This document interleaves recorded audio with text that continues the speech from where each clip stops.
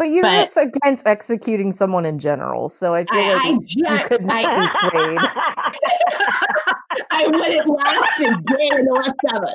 I like how Beef and I are kind of, we're changeable on the whole execution thing, but you're like taking a hard line. I just don't think you should execute people.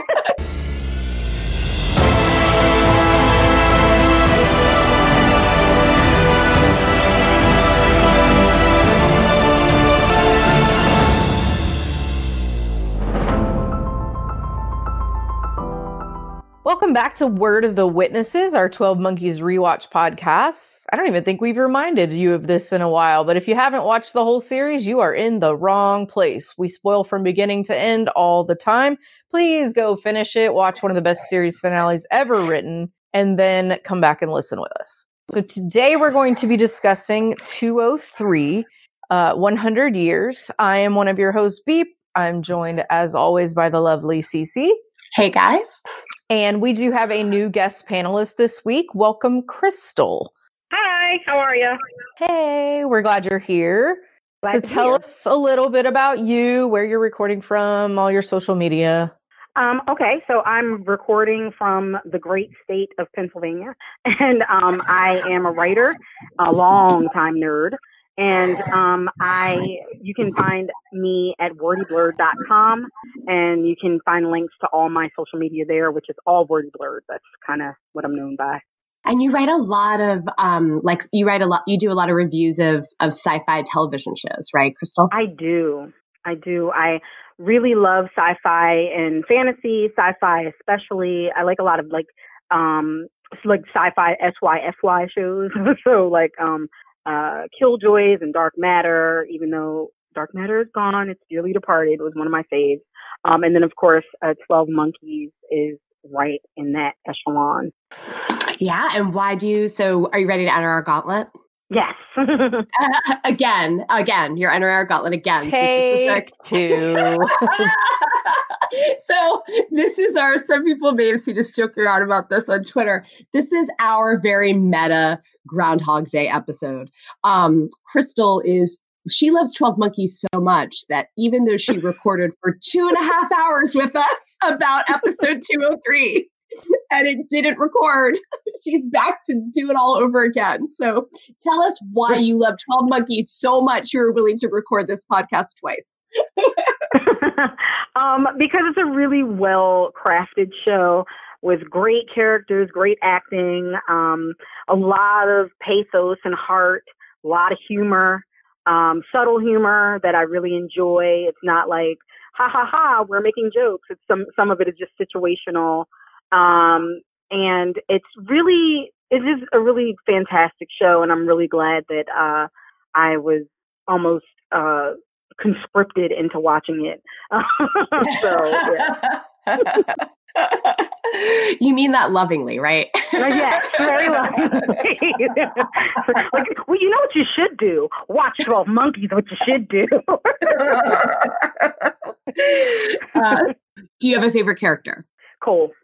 Yeah, I just love his whole arc. I think, recording this podcast, it kind of reminded me to kind of like do a rewatch, because when I watched it the first time, I watched it within a month, basically. I finished the whole series in a month, and maybe some change. And I just want to take my time now. So I watched the first episode and the second episode, and it's just seeing where he starts and really like earning that kind of chosen one status in a way is really, that's my bread and butter. I love seeing the making of a hero. Yeah, I'm so excited. Now we've gotten like a string now of some Cole stands, so I have some company. This is exciting. Do you have a favorite moment? When Cole realizes that he's the problem, he's the demon. When he says the words, "I'm the demon," it's crazy. It's just every emotion. And it was really well played. And it was one of those things, when you look back on it, you can kind of tell they were building towards that a little bit, but it just knocked me on my behind. I wasn't expecting. Yeah, man, it was a kick in the teeth. It was, yeah. And maybe particularly so, like for, he's your favorite character, he's my favorite character. And when you get to the end of a series and you realize your favorite character is the problem. Yeah. It's like, oh God. Do you think Cassie stopped the countdown? Okay, so I'm gonna go back on my my first answer that I did the first time when you recorded this and say that this is one of those cases where it's equally believable that either of those outcomes happened, that she didn't and that she did. And generally that kind of ambiguity really messes with me. I don't like that. I like firm answers in my finales, but wow, they really created something where it was like, wow, she really could have not, that really could have been the Red Forest they were in. And so they were fighting this whole time against Paradise, basically. Mm-hmm. And considering that, Cole does turn out to be like the problem, quote unquote, I would say, yeah, she didn't do it. She didn't stop it. They're in the Red Forest. Interesting. Okay. So would you stop the countdown? Possibly. Well, I think yes, because I did so much to get to that point that I probably would, because I would feel like everything I did was in vain if I didn't. Mm-hmm. So you feel like she was confident enough of what the Red Forest was to make that decision? Because I think we saw some very conflicting views over what it might be. I think that the way that they presented it, with the tall, pallid man, particularly when she first realizes that, wow, if I press his countdown, I will have never known this man that I love so much. And all this fighting and all of this will be for naught because, I would have not had this experience, la, la, la. I think that, I don't know, man, she had just been through so much, and because they cut away right before they would have shown her stopping the countdown or not, it just feels so plausible that she didn't want to take the chance. Yeah, I mean, I think that sums up the quandary pretty well right there. Yeah. Do you have a favorite era for costumes alone, like just aesthetics? When they went to that future party and it was kind of like, it was almost Victorian, but, well, no, they weren't in the future. They were in the past. When they went to that Victorian party with trying to chase down their son, I don't remember what episode that is, but they look really, really good in it. It's Masks. Masks, there we go. Yep, they look great. Although I can see why it's confusing, because in Titan, they also kind of had medieval wear, right? Yeah. Yeah. So you have, like when they had the guest star who's in, what's her face? Who's in Winona Earp. Like their costumes all look like something that could have been from like a long time ago as well. But yeah. Mm-hmm. So the masked ball in Masks. Yeah. Now we asked you this before, so I know the answer, but I still loved your answer. So I'm going to ask you again. Has this show made you cry? It has not made me cry, I don't think, but I definitely get the tinglies when things happen. For instance, if something really emotional happens, when he said, I'm the demon, the realization of that, the weight of that, the emotional punch of that gave me like the goosebumps and the ASMR feeling. And I get that a lot with like when I watch really good stories, like when I experience, whether I'm watching them, I also play video games. So sometimes I'm playing video games and it'll hit a moment where it's just like super, super kind of saturated with emotion. I get like the tinglies, and I've definitely had it with this show. That time was one. The time towards the end when they see each other, when Cassie remembers, like when she looks at her back seat and Cole's not there, and she realizes, also when she realizes they were in love, and he like kind of switched the timeline on them and really didn't tell her about it, and she kind of remembers it, like all these little moments that are like really saturated with emotion. I get the tingles. I love that. I'm going to use that for like the tinglies. I love it. Okay. All right. So we are discussing 100 Years. It's written by Michael Sussman, directed by David Grossman, who directed so many just like really excellent episodes of the show. Michael Sussman, and I know just because you love Star Trek, Crystal, he's got like really deep sci-fi roots. I just went down a rabbit hole on this guy's bio because like when you list the episodes, his name is in blue and you could click on it. And his bio is that it sounds like he almost was kind of like us, but fans, he like wrote letters to affiliates to save the original Star Trek. He was writing Star Trek fic like at age 8. And then he went like, right, like this guy's my hero. He went from like writing fic to actually writing for Voyager and Enterprise and wrote for a bunch of other sci-fi shows. So I just thought it was like such a fun story, right? So many of our friends are writing fic, and it's great to think some of them could be creating something we're watching someday. So one thing I just wanted to give kind of a shout out. We've mentioned it in passing, but this episode in particular, it's obviously the first time we're traveling into the past and really kind of breaking open like the whole like canvas of the show. We've never mentioned, we talked a lot about the costumes, and the costumes in this episode are just like stunning. It's my particular favorite, like we were just talking about favorite costume era. It's my favorite costume era, like that dress Cassie's wearing. But even the everyday clothes, like just that 1940s kind of Bogart and Bacall kind of look. I just love it. But also just how from now on, how quickly they're going to be changing not only the costumes, but the sets. Like the last episode we saw the Emerson Hotel in kind of it's 2016 graffiti, and there's like bulletproof glass where you check in, and it's definitely seen better days. And then the next episode, we're seeing it like in its heyday.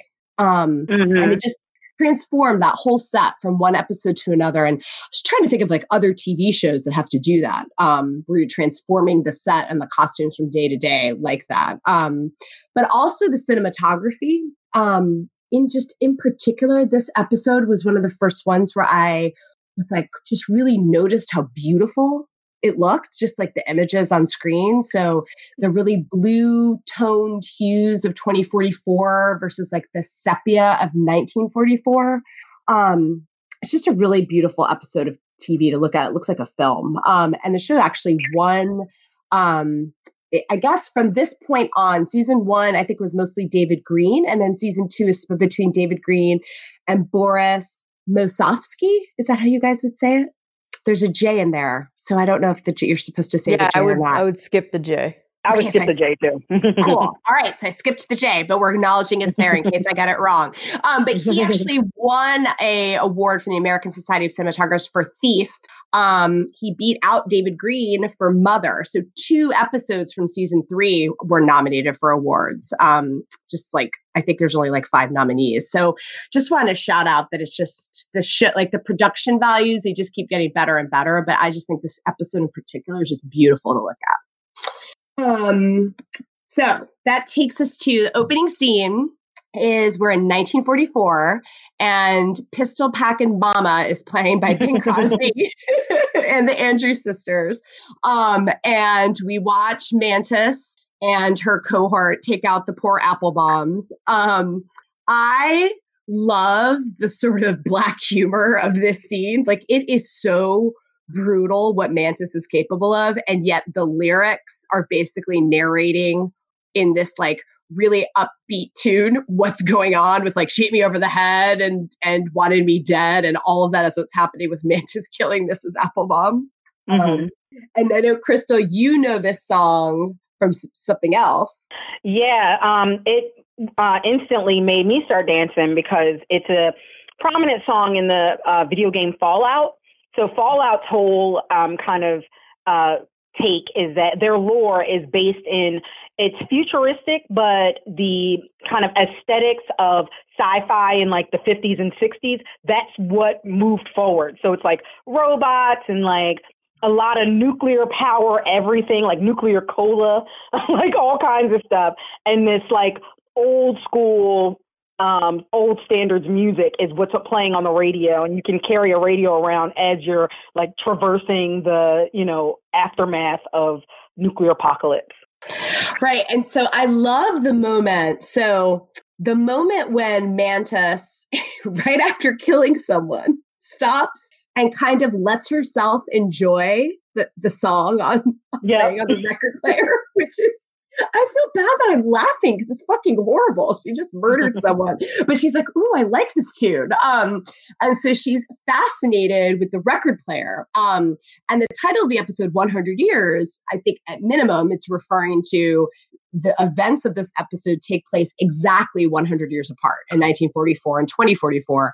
And I love that they use this piece of technology, a record player, playing a record in 1944, and then they cut to 100 years later in 2044, where Dr. Eklund is just like freaking rocking out to Zeus's Take a Ride while he's working on the machine. And so you're cutting from like 100 years to 100 years later, and it's using sort of the pivot point, the same piece of technology that isn't something that we necessarily use in our everyday unless you're like super into vinyl, right? So it's just kind of like an interesting piece of tech that they chose to kind of be the link between those two.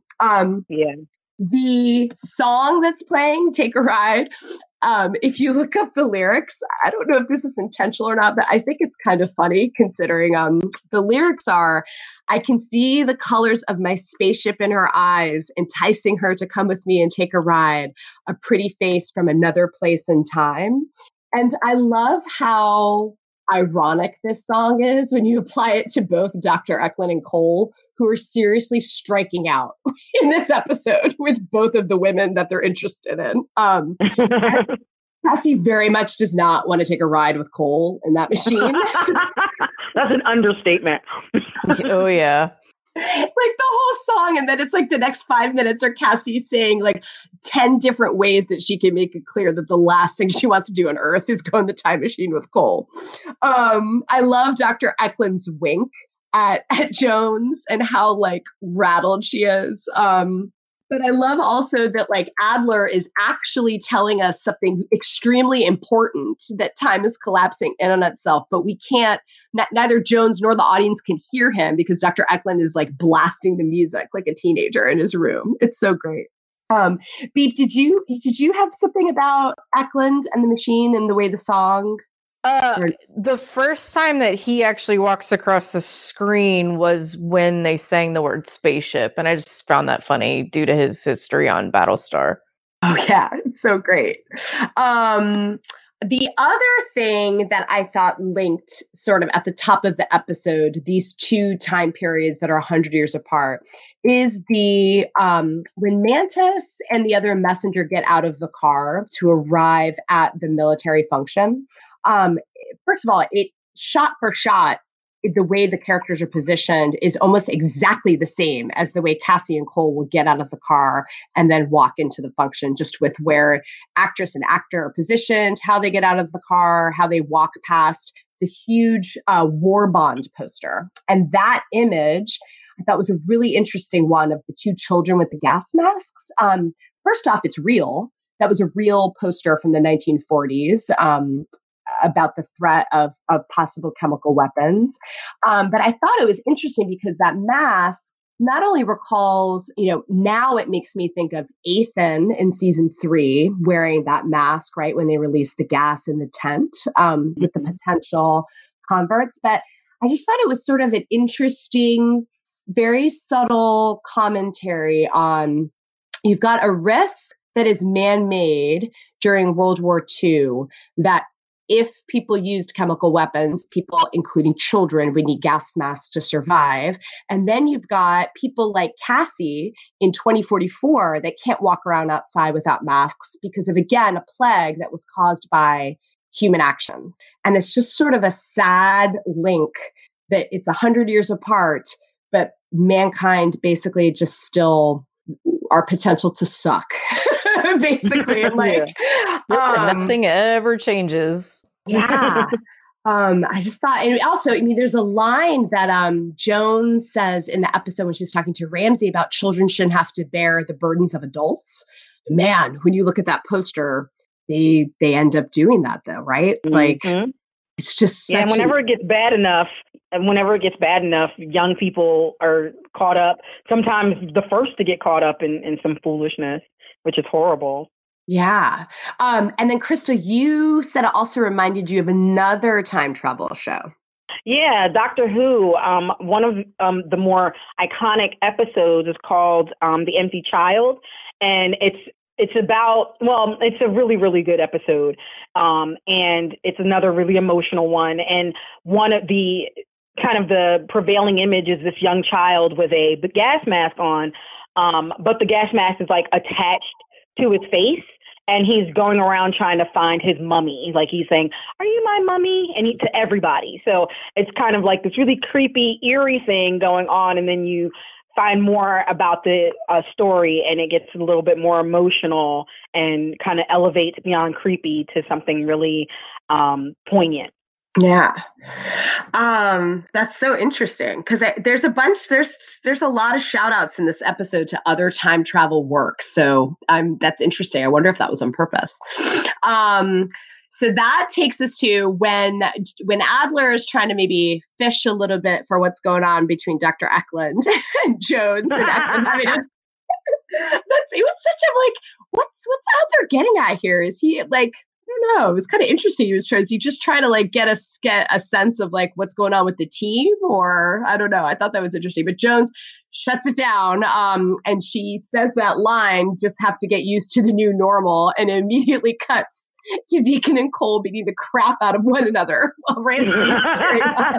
I love it because it's like some things are the new normal, like the added complication with Cassie, but then there's some things that never change, which is the three of those guys like trying to beat each other up.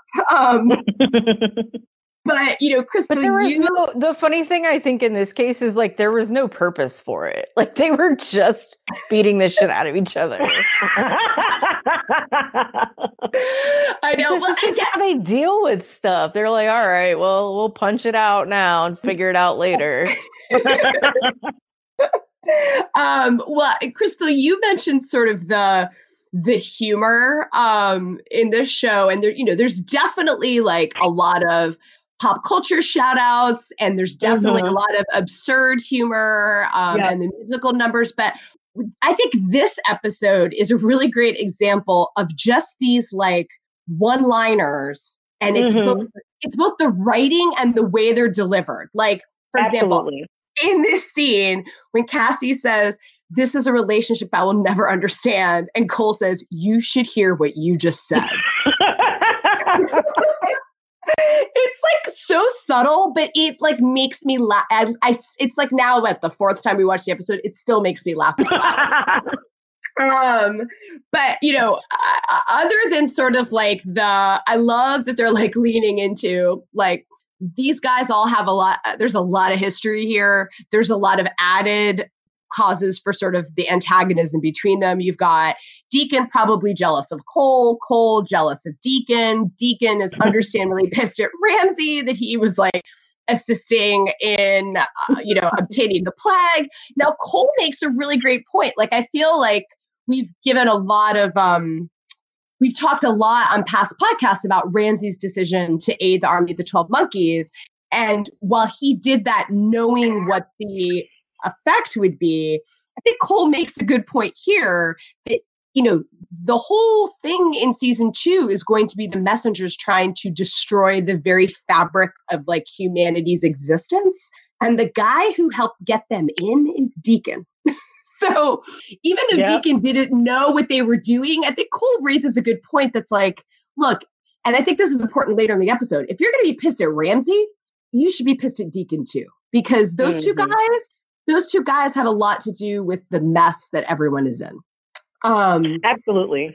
But, the way the scene all plays out is also interesting because Ramsey, when Cassie's saying this is a relationship I will never understand, it's interesting because the thing that she and Ramsey both is at the center of their conflict, but is also what they have in common, is that they care about Cole. And yet, by the end of the season, they're going to be aligned with each other and against Cole. And then when you like step back and think about all of these 4 people fighting right now and where they're all going to be at the end of this series at Titan fighting together, when Cassie's the one saying we need to bring Ramsay back because we need our friends and our family, it's just kind of crazy to watch. Like, this is where they started, like beating each other up and screaming at each other. Did you guys have anything else about that scene? I think what you were saying about Ramsay's motivation. It's funny because I remember at first run, introducing the son and the ex-girlfriend and stuff. I was kind of like, that was one of the plot points that I wasn't super into, and it felt like it was positioning him in a way. I felt like it was a little bit too, because I had the same feeling that a lot of the characters had, was that, all of a sudden you meet this little kid and now you want to kill all these 7 billion. What was interesting was that was at the crux of Cole's mission. They were trying to beat into Cole, like, these people are already dead. You know what I'm saying? But then, when Ramsay goes back and is like, yeah, I'm going to make this plague happen because these people are already dead and I have a son in the future, they are mad at him. I thought that was really interesting. Oh, that's a really good point. That's a really good point. When they're arguing, like, what's the past and what's the future, Ramsay is going back and it's something that's already happened. Yeah. That's a really good point, Crystal. Well, Jones even says, isn't it when they're arguing in this episode, she says that at least her selfishness is on the side of like 7 billion. Like, they're admitting at this point they're being selfish, and she just says that hers is better because of that. Yeah. Yes, I like that she finally came. If she should come, we'll get to that scene, but if she should come clean with anyone over her motivation, it should be with Ramsay if she's about to execute him for doing the same thing, right? Mm-hmm. Like, let's just call a spade, Jones. But yeah. Mm-hmm. So that takes us to also just, it also like breaks my shipper heart, but also the comedy in the Situation Room scene where Cassie is so unbelievably clearly annoyed and not wanting to go on this mission and to come up with every conceivable reason and excuse to not go on this mission, all while Cole is there and like he's like, I'm right here. And Ramsay's just watching it like a ping pong ball, and Jones is just sitting there with her cigarette waiting to like render her judgment. There's so much going on, and a lot of it is just like in people's looks, but it's so great. So I think we can break down. I think there's a lot of layers that go to, Cassie not wanting to go. The first is just basically like she thinks it's not focused on the mission.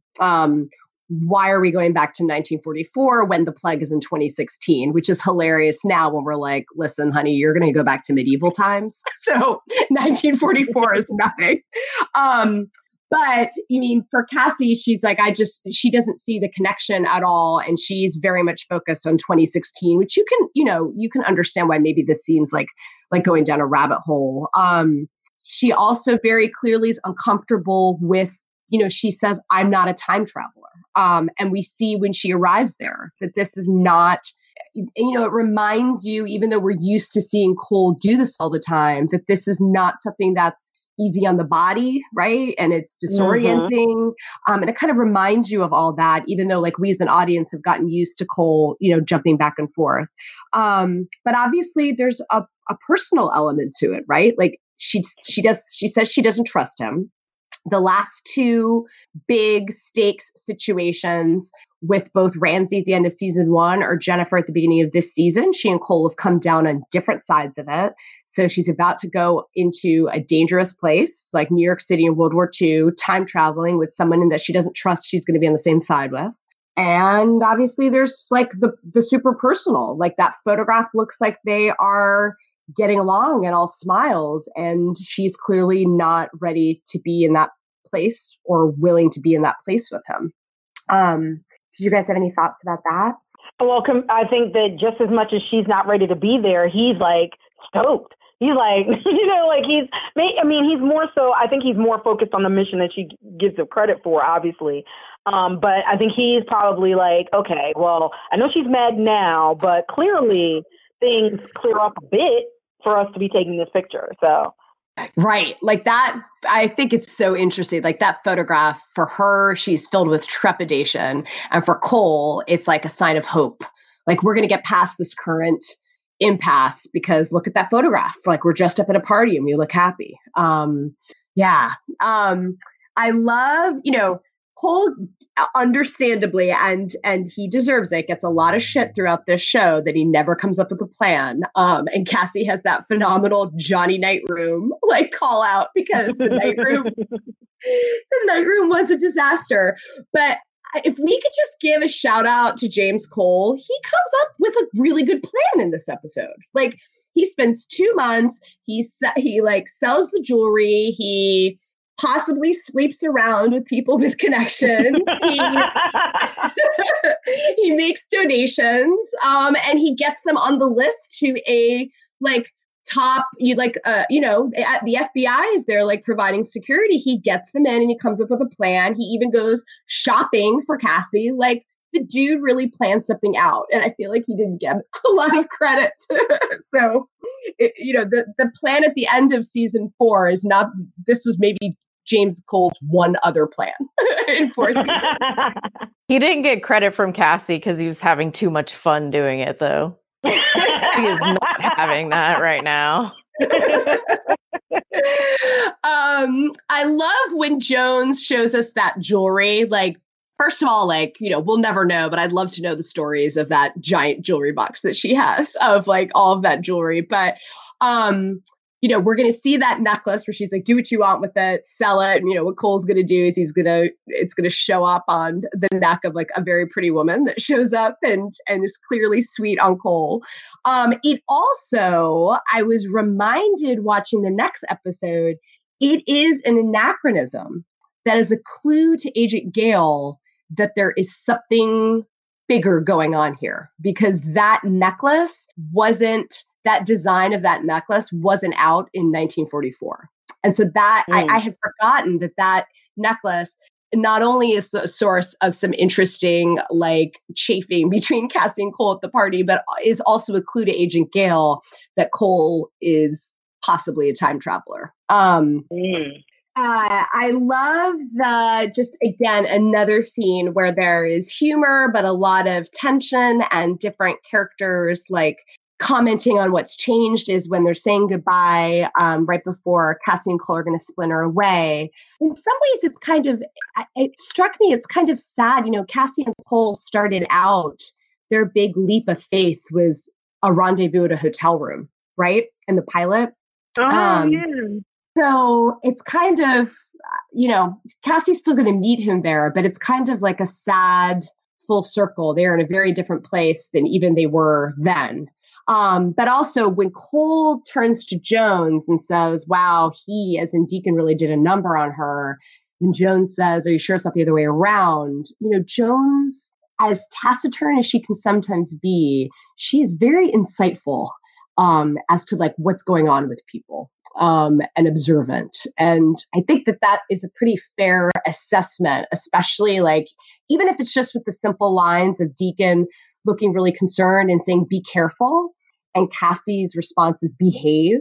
It's definitely a hint as sort of like, what's the power dynamic there? I think that Cole has underestimated Cassie in a lot of ways and feels like she can be molded and didn't even realize that this person who, is the top dog of everyone could potentially be molded by her. Right. I mean, the Deacon he knows is the head of the West 7, right? Like this kind of larger than life, impervious to any like moral argument, right? Like it would be surprising. Yeah. The one thing that we'll get to in the end, but when Cole asks Jones to let Ramsey see Sam and she agrees to it, it's really shitty because she technically does. exactly what Cole asks, but she's doing it under the opposite of circumstances than Cole could imagine.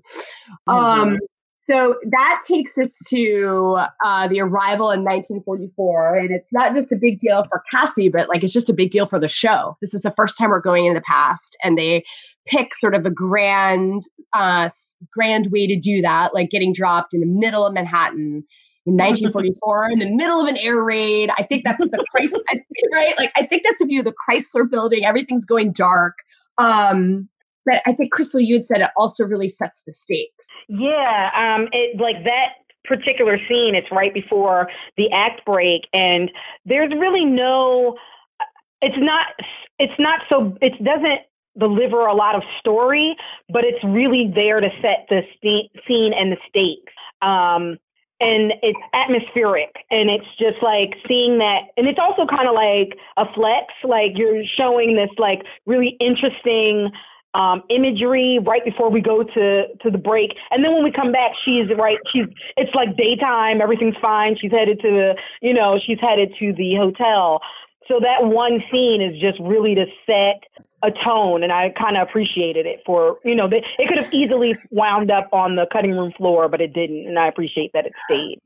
Yeah. I mean, Cassie also waking up, lying down on the ground, totally disoriented. Like, again, it reminds us that this is, she hasn't been doing this as long as Cole has, right? Like, she's only basically splintered twice before, right? It was at the end of season 1 when she was shot, and then that one mission that was in the season 1 premiere. And this is like basically her second only mission, and she's still like physically thrown by it. And I just think it's like an interesting reminder that this, like, what they're being asked to do is not an easy thing. She did splinter again just to go back and get Cole, though she was very begrudging about it. Yeah. Begrudging is like stupid note. Well, if you think about it, it's really funny because if she is jealous at all of Jennifer, being asked to splinter to pass a note from Jennifer to Cole was kind of like, if you were Cassie, you'd be like, fuck you, why do I have to do that? Right? I hadn't thought about it that way. So that takes us to, I feel like I'm going to say this a lot in this episode, but one of my favorite scenes of Cassie walking into the Emerson Hotel. And in some ways, from her perspective, it's a little bit different. Like, Cole is clearly like child of the apocalypse. Compared to the post-apocalyptic world, 1944, even in the middle of an air raid in Manhattan, is freaking awesome, right? There's whiskey sours. Like, it's fantastic, right? People bring you like a telephone on like a silver tray and call you Mr. Cole. And like, as long as you've got the money for the tools, like, he clearly is liking it there. But for Cassie would be like somebody like us that would be walking through a time period that you'd only known from like history books and film, right? Like, you would be I feel like you would be kind of dazed by it in a different way than Cole is. Because just to add the extra layer, I'm also Black, so that would be a really shitty time. I feel like it would not go well at all. I think that my introduction to 1944, I would have a lot of other concerns plus on top of the mission of saving the world. So it would be really, it would be like walking on eggshells a little bit. Right. Crystal, it's so interesting you said that because Alicia, who was on the pod last time, when she watched that episode and Cole said, "What's not to like?" She's like, "Yeah, because you're a white dude." Exactly. That's the only person looking around in the 1940s who's like, "What's not to like?" is a white dude. Again, showing that humanity, nothing changes. Right. Mm-hmm. So, all right. So I love, like, okay. So I think it was Beep. You pointed out that there's a million things that are like causing this chasm between Cassie and Cole. But in addition to it, for Cole, it's been 2 months and 2 months of the last time he had sort of that, like, these like kind of short exchanges with Cassie. and he's had time to think about things. He's had time to look forward to this photograph. He's gone shopping for her, right? for Cassie, it's been like a minute. And so, yeah, she's still pissed, just like she was a minute ago when she saw it. It's just like the writers must have had so much fun, because it's like, not only had they been like separated by the 8 months, and one was in 2016 and one was in 24, and you've had 2 confrontations where they were on 2 different sides of a moral divide about what to do. Now you have another mini time jump where Cole has been like looking forward to this moment for 2 months. And Cassie's like, dude, but I'm still pissed because I was pissed at you a minute ago. And it was a minute ago. And yet there's something about like he's so like, think back to James Cole in season 1 at a party where he was so awkward. Like he could only come up with, he was in a borrowed tux saying, she bought me a cheeseburger. And you can understand why that Cassie thought that Cole couldn't handle himself in 1944. And there's part of her in this scene that's discovering what's changed about it. And it's all subtle. It's all like in performance. Before she kind of steels herself to be back on mission, she's almost like looking at him in wonder, because this is a Cole that lived in 2016 for 8 months without her. And even though he and Ramsey were on the run, he still had to navigate the modern world, but like our world. And now he has gotten along just fine and come up with a plan for 2 months in the 40s. This is a different Cole. And he's charming as hell, right? Like he looks pretty debonair in the hat and saying, let's go get a drink and all of this. Like, so it's kind of a really interesting because you kind of see her go on like a roller coaster without a lot of dialogue up until the point where she rips that photograph. Which she did to make a point. Because yes, paradox, great. But then she's like, okay, and you can burn it. Okay, well, you could have just burned it. But she's like, you see this, you, me, this line, this divide, it's real. Yeah, it's brutal, man. He looks like a kid that you just like took away their toy. He's just like, why did you do that? The other great part is like, now that phone call, that was Ramsey, who had just been hit by a car, calling from the hospital, trying to tell them that like everything that's going to go wrong. And of course the nurse presses down the receiver, and so the call doesn't go through. But now it's just sort of like you just want the phone to get to them faster kind of moment. But, that shifts to the arrival at the party. I mean, again, I just love I just love the 1940s glamour. Like, it just looks like, like Casablanca is one of my favorite movies. So like, it looks like something out of, this show has been really gritty and was really gritty throughout most of season 1. They had a couple parties that they went to. I just love the 1940s, and it reminded me, it's wartime. It's like, it just makes me think of like Casablanca or like, wartime kind of. I'm sure it wasn't actually glamorous, but it sure looks glamorous on film and television. But I love the kind of awkward like dynamic between Cassie and Cole, where Cassie is clearly pissed. And Cole is doing that thing that people in real life do. And I think, Beep, you were saying this, right? Last time, the difference between men and women and dealing with a conflict. Oh, totally. They just deal differently. And right now, I don't think he understands completely why she's mad. And I think to some degree, she might not fully understand why she's mad, especially because you were just talking about her dealing right now with a different Cole. It's like, wait, I'm seeing this different person. Maybe I actually like this person. No. I am not prepared to be over this. Like, she is so closed off. She doesn't even want to start working through it. And he's like, I don't understand. We threw it all out on the table. Like, we should be fine. And it's just, you saw him in with Deacon, like they punch it out. And that's not how he and Cassie are going to resolve it. So there's just this disconnect there between just strictly the differences between men and women and how they, how they disagree.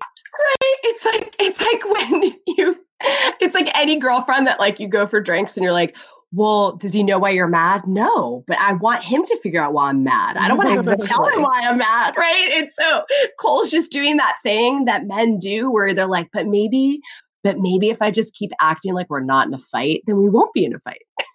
Right, well, because in his mind, like, he did a thing that was good. And that's true. Yes. Like, okay, you saved people. But on the other hand, like, and we've talked about before, it was totally fine for those people to die until they were your people.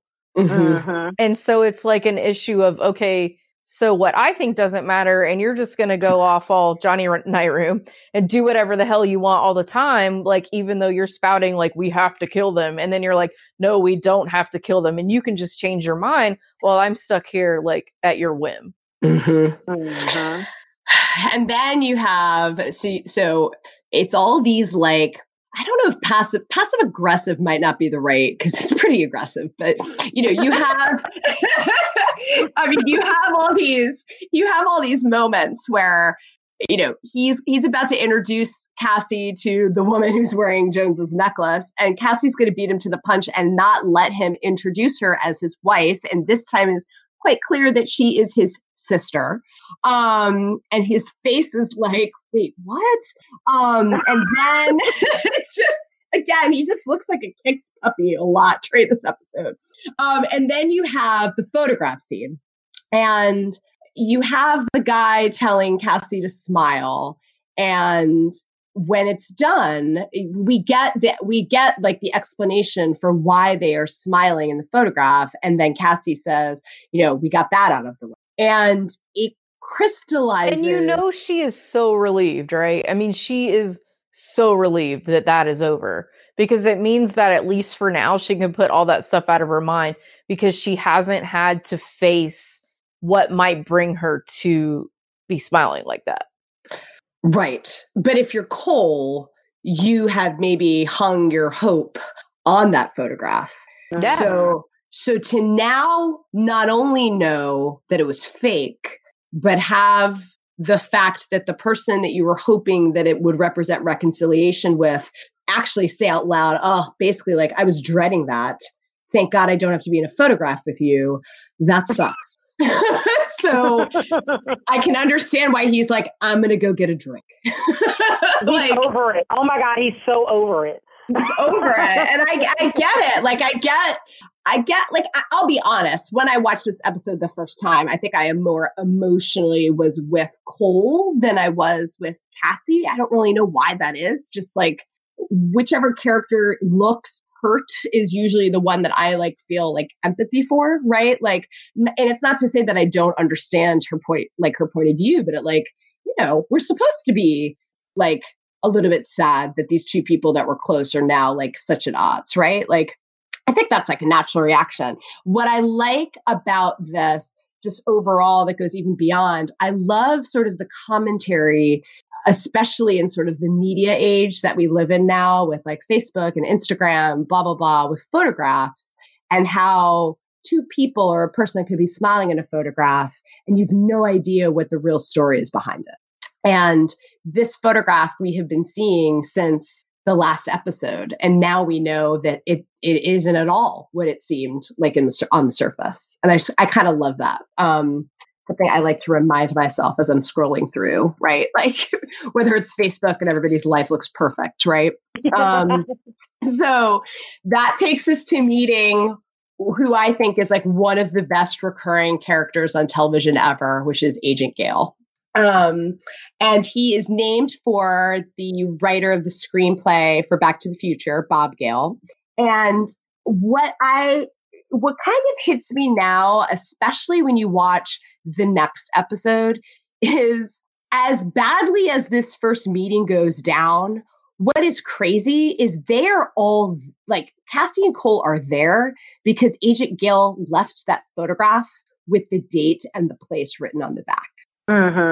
So it's like this loop, the same way it is in many other episodes in which he appears. In Fatherland, when they're the reason why that clue is in the CIA report, or in After, when Climb the Steps, Ring the Bell is painted on the wall, and it was Jennifer who did it, right? It's like these mini loops within the loop that they're there because they did something to put themselves there and find the clue later on. And this is sort of one of the first episodes where they've done that. And all of them, even though they don't touch directly on Agent Gale is often involved in these loops within a loop episodes. But I guess I forgot what a dick he is at first in this first scene. He's like such a classic Hoover G-man, like giving his colleague a hard time for having a drink, calling Cole Shirley, like just riding Cole's ass. And we find out later in the next episode, it's because it's which actually ends up being a good thing. Like Agent Gale has this instinct that told him that Cole didn't belong there. And that's why he is like needling him, even though he says that he's kidding around. But, he's perceptive. He sees that Cole is someone, he maybe draws a conclusion, the more obvious one, that he's fought in World War II, but he sees something in Cole. He's like, you're a man that's like been through things, seen things. And there's a great West 7th joke about 7th Division. Do you guys have any thoughts about Cassie swooping in to save the day here with the Pecker sob story? I just love that her first inclination was to literally emasculate him. It's so bad. In front of someone who's clearly very important. But also I will say this. So as much as Cole planned and as much as we've seen Cole make shifts in the middle of action, Cassie is much better on her toes, especially when it comes to relating to people and knowing what they need to hear. Yeah, she's a much better bullshitter. And what's going to get a man in the 1940s to step back is to talk about an injury to the groin. Is going to make him super uncomfortable, right? And she also is really good because, this is an example, in the next scene when Cole's like, if we work together, Cole needed Cassie in this situation. He doesn't know, he's like child of the apocalypse. He doesn't know the history the way Cassie, who went to school and learned history, is going to be able to. I'm impressed with her knowledge of World War. I don't think I'd be able to rattle off quite as much about the Philippines and the Bataan Death March like that. But she's really good in knowing historical details, and only somebody like her who's been educated would be able to do that. Cole can't do that. So it's also just, I obviously it's there's a lot of layers to it. It is savvy to make a man uncomfortable. It's also a dig at Cole when he's like, why'd I have to be there? Yeah, but I just it's so funny because to think that Agent Gale is going to play the role that he's going to in this series of bailing them out so many times. And it's just funny because it's such an antagonistic first meeting. Oh yeah. Although Cole's going to get him back. He's going to call him Shirley back in the next episode. Right, when he knocks him out and breaks his nose. That takes us to Mantis, who has quite the flair for the dramatic in paradoxing the wrong Thomas Crawford. And we get sort of our first clue that she has a connection to the Pallid Man because she's spreading the flowers around him right before she kills him. There's some really interesting, in the ritual that she's reciting, there's some important clues just having to do with sort of the mythology around why they're doing all of this. She says, rebirth, no beginning, no end, no death. It's only the passing of time that fools us. It kind of trails off there.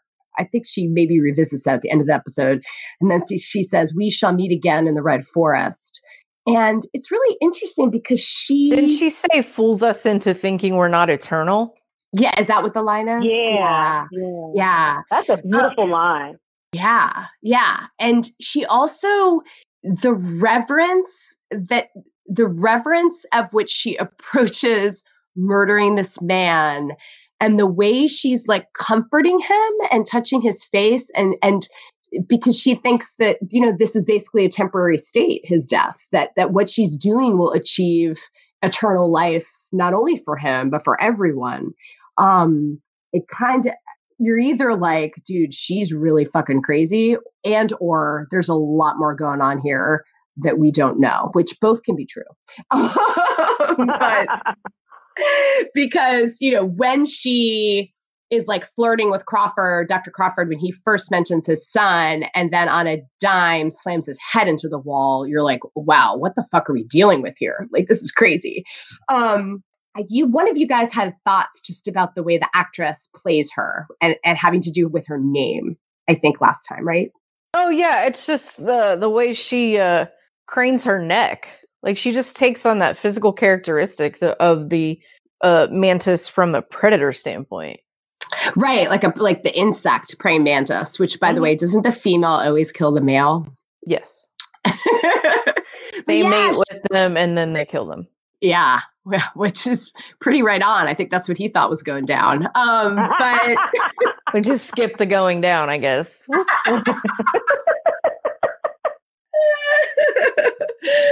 She does do that like head crane thing where she's not. It is like not quite human. I totally see that. Yeah.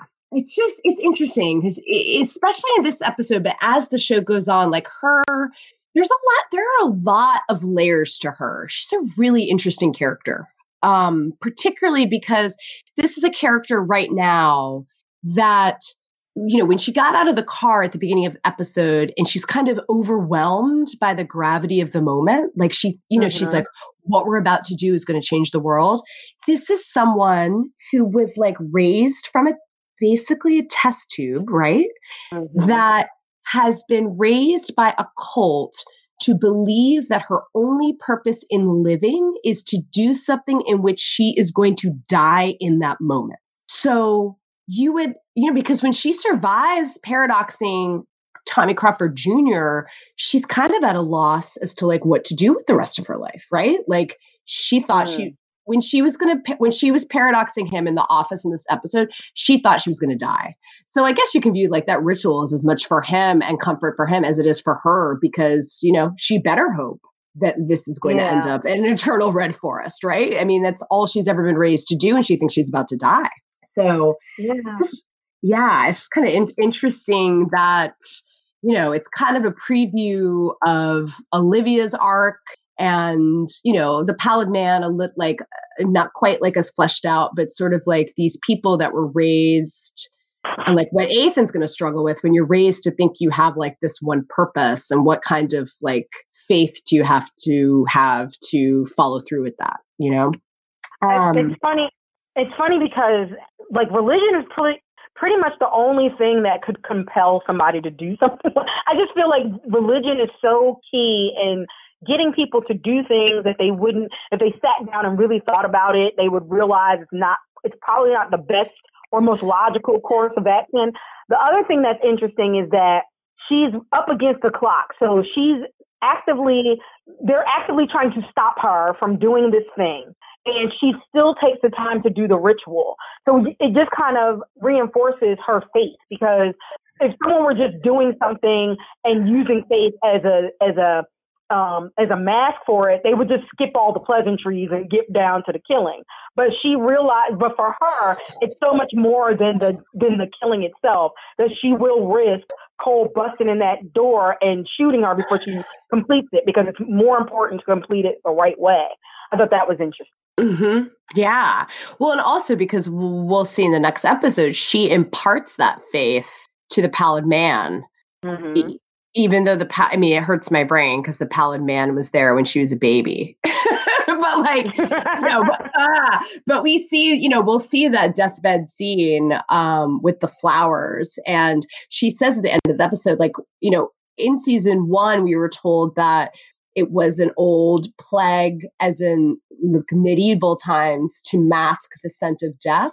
But also she says at the end of this episode that flowers are the perfect, like, most beautiful cycle, that you have the flower and then the seeds from the flower and then the flower is reborn, and it's kind of a cycle that goes around and around. So it's also there's just a lot of really, they just take the time to kind of build the mythology so carefully, like with all of these details, to even give us an explanation for the flowers. I think that takes us to the big casserole argument, which is one of my most favorite scenes in the entire series.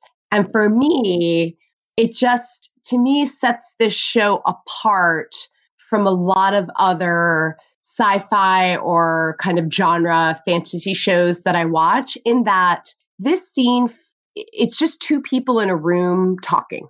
There's nothing else going on. Like in some ways, it almost feels like a play, where it's just two people, the words they're saying, you feel like you're just sort of like peeking in on two people having a real argument. And I feel like a lot of other shows that have plots as crazy as this one don't slow down and give us scenes like this, where two characters are just hashing shit out and to no resolution, right? Like, this is only one stop along the Castrol angst train that is season 2, right? Like, they don't come out of it. They come out of this conversation basically just agreeing to try and help Tommy Crawford Jr., but they're not, other than maybe understanding a little bit more where the other one's coming from. There's no resolution that comes out of this scene. It's just letting them argue. And I listened to the Sci-Fi Network did a post, like they do for a lot of their shows, like post-episode podcast, and with the writers and some of the cast, and it was kind of different for each episode. But for this one, they said that they also let Amanda Schull and Aaron Stanford just kind of like let the argument keep going and improvise, just to see kind of like where it would go.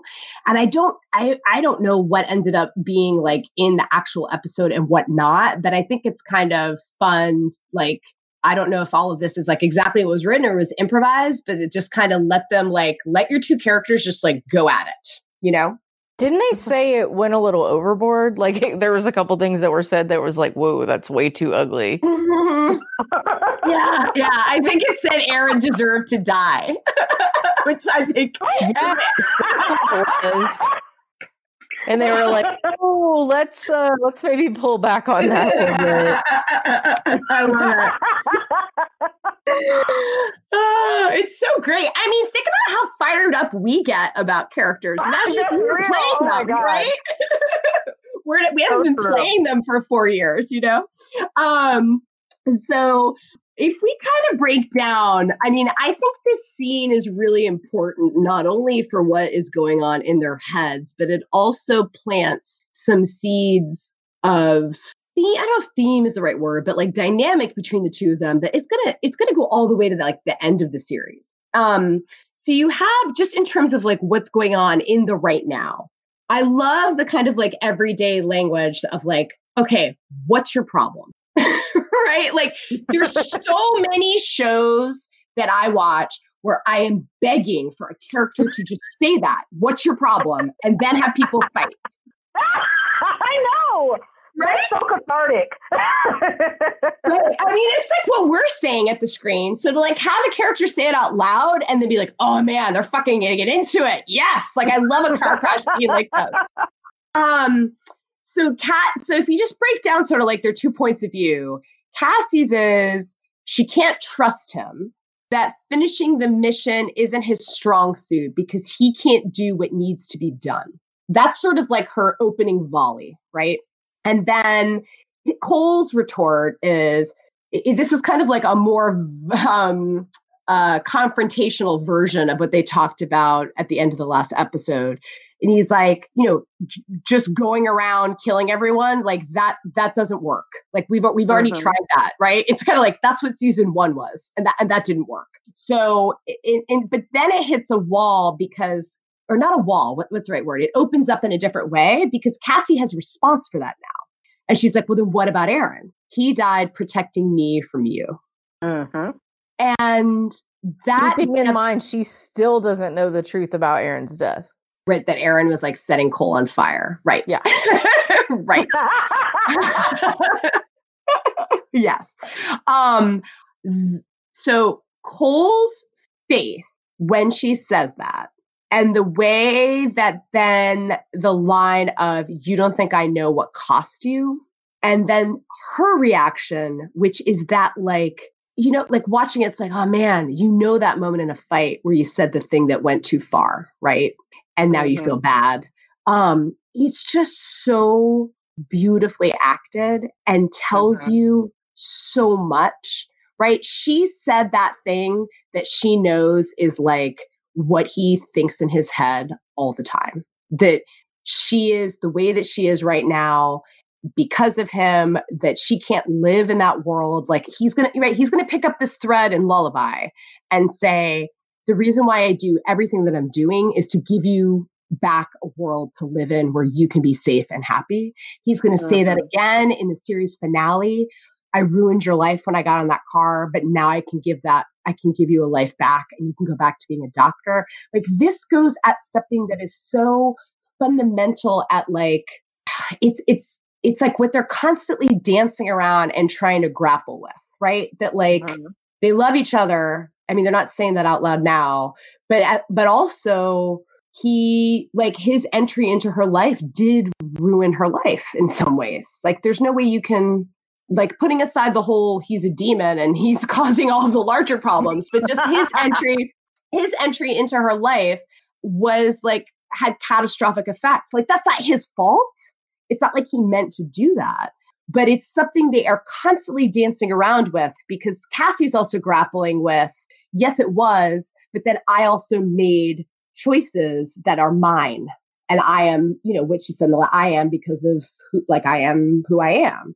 So yeah, I don't know if you guys had thoughts about that. Yeah, I mean, I think that's in play. I think another thing that is not being said, but was very clear to me the first time I watched it and the second time I watched it was that the reason why they're having this conflict is because the Cole that came to her was this like post-apocalyptic guy who was like, I'll kill anybody to end this torment, whatever. And so, but she's literally the person who showed him that there's more to it than that. Like his whole thing was, we're going to kill the dude, I forgot his name. What's his name when he, Jennifer's dad. Oh, Leland Goins. Mm-hmm. Leland Goins. We're going to kill Leland Goins and this problem's going to be over. Zip, zap, zoom. And she's saying the whole time, like, you can't just go around killing people. And so he doesn't believe her. And then he has to be convinced through, a series of events and going through this whole ordeal. And so he's changed by that. And so then Term going to the future in 2044, she's changed by that. She learns the skills that he had to learn to survive. So because they're now, it's like a complete reversal of what we saw when we first met these two characters. And I thought that that's playing underneath this whole thing. And that's why that scene in particular feels so rich. It's like, it's rich on the level that you were talking about, because they do have this thing about him ruining her life and her wanting agency, but it's really about, it's almost the irony of the fact that you're the one who made him into this quote unquote person who can't stay on the mission. But really his mind is just broadened. The mission isn't as simple as he first thought. Right. I mean, it's so funny. It's like, can you imagine if you were to watch back to back the two of them arguing over killing Leland Goins in the backseat of the cop car in the pilot? The scene in the night room where Cassie is telling Cole, like, well, I can't be like you. I just want to heal people. And then this scene. You would have like, it's crazy. Like they have swapped places. And just like during season 1, you understood why Cole was the way he was and why Cassie is like us from our time saying you can't just run around doing things like that. Now you understand why they have flipped perspective, like flipped again. And it's just, I mean, the other layer to this conversation is setting up the test that Cassie's going to face at the end of this episode, where she says, you can't do what needs to be done. Well, when it comes to Cole, neither can Cassie. Yep. Because when Mantis has the knife at his throat, she is not willing to take the shot, even when he tells her to take the shot. She's also not willing to take Tommy Crawford's life, even after they know that the paradox is afoot, right? Because he's an innocent person. So, I mean, it's interesting. It's like how much of this is also resentment because now he's the one who's like saying, oh, we can save people. And so she's like, so now I have to be the hard guy, like the bad guy. I have to be the hard one that takes a life. She's it's definitely something about herself that she was mourning in the last episode, right? Like, with not every caterpillar becomes a butterfly. So you're right. It's just so rich, right? It's like one argument. There's so many layers to it. And it's something that's going to come back around in season 3 when Cassie's the more hopeful one and Cole thinks that killing Ethan is the answer. It just goes like around and around and around. But the only difference I would say between the people recently that Cole's been saving and Cassie not being able to take the shot at Tommy is that Cole is saving Ramsey and Jennifer, who have a distinct link to the monkeys and to the plan. And for all we know, their link is not over. Like, they are not innocent. Yeah. I mean, I think Jennifer, right. I mean, Jennifer stopped before she actually did something that was morally wrong, right? No, totally. But from Cassie's perspective. Yeah. No. Yeah. That's a good point. I mean, the whole thing, I mean, this argument is probably going to be playing in Cole's head when he decides to leave Cassie when she's in a coma and blood washed away, right? Like, he finally can leave her somewhere safe and restore all of that back to her because, you know, the words, Aaron was protecting me from you, it clearly has an impact on him. So it's just kind of interesting how I think there are repercussions of saying these things. It's not something that maybe he wasn't thinking about, but hearing her say it out loud has an impact. But, you know, what it does bring it back around to and how they're able to move on is Cole makes the point that when they work together, they can maybe get this done, which is a really good point, right? Like, they figured this out together. They wouldn't have gotten to, like, the whole mission. He set up everything. They wouldn't have been able to spot the messengers without Cassie. He would have gotten in trouble with Agent Cole if Cassie hadn't come to the rescue. But if it weren't for Cole's conversation with Jennifer, he wouldn't have been able to figure out that Tommy Crawford Jr. was primary. So it is them working together, and Cole, I think, beginning to show some leadership, which I think is part of his journey, that he's like, okay, let's put aside what's going on here and focus on the mission, which is ironically what Cassie's accusing him of not being able to do. Yeah. That brings us to our first primary other than Jennifer Goins, which is Tommy Crawford Jr. Beep, you watched Continuum, right? Yes, and I love him. I love Alec, every version of Alec, and I wish that he had been able to be on this show longer. He's really great. He's really charismatic in this episode. So we're talking about Eric, is it Knudsen, who plays Tommy Crawford Jr., and I understand they have other plot elements in common, but we'll leave it vague.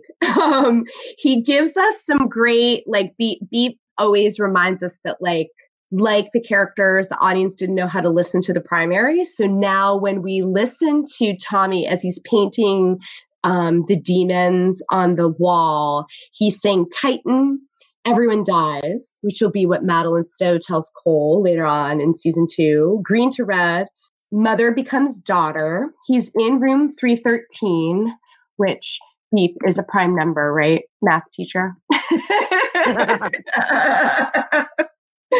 And he paints, he's painting the demons. He paints the red forest. I think if Cole had his epiphany moment about that there's a much larger plan at work here, or there's a lot more in play when he realized that Jennifer's gibberish is not gibberish with 607. When Cassie walks in and sees the red forest on the ceiling, and she is then revisiting in her head the red forest vision, I think that's when it's like her epiphany moment of like, how could he possibly know that? And I think it's just as an important moment for her as it is in the last episode when Cole was with Jennifer. The crazy thing is, when they're running around, Ramsey is fucking there.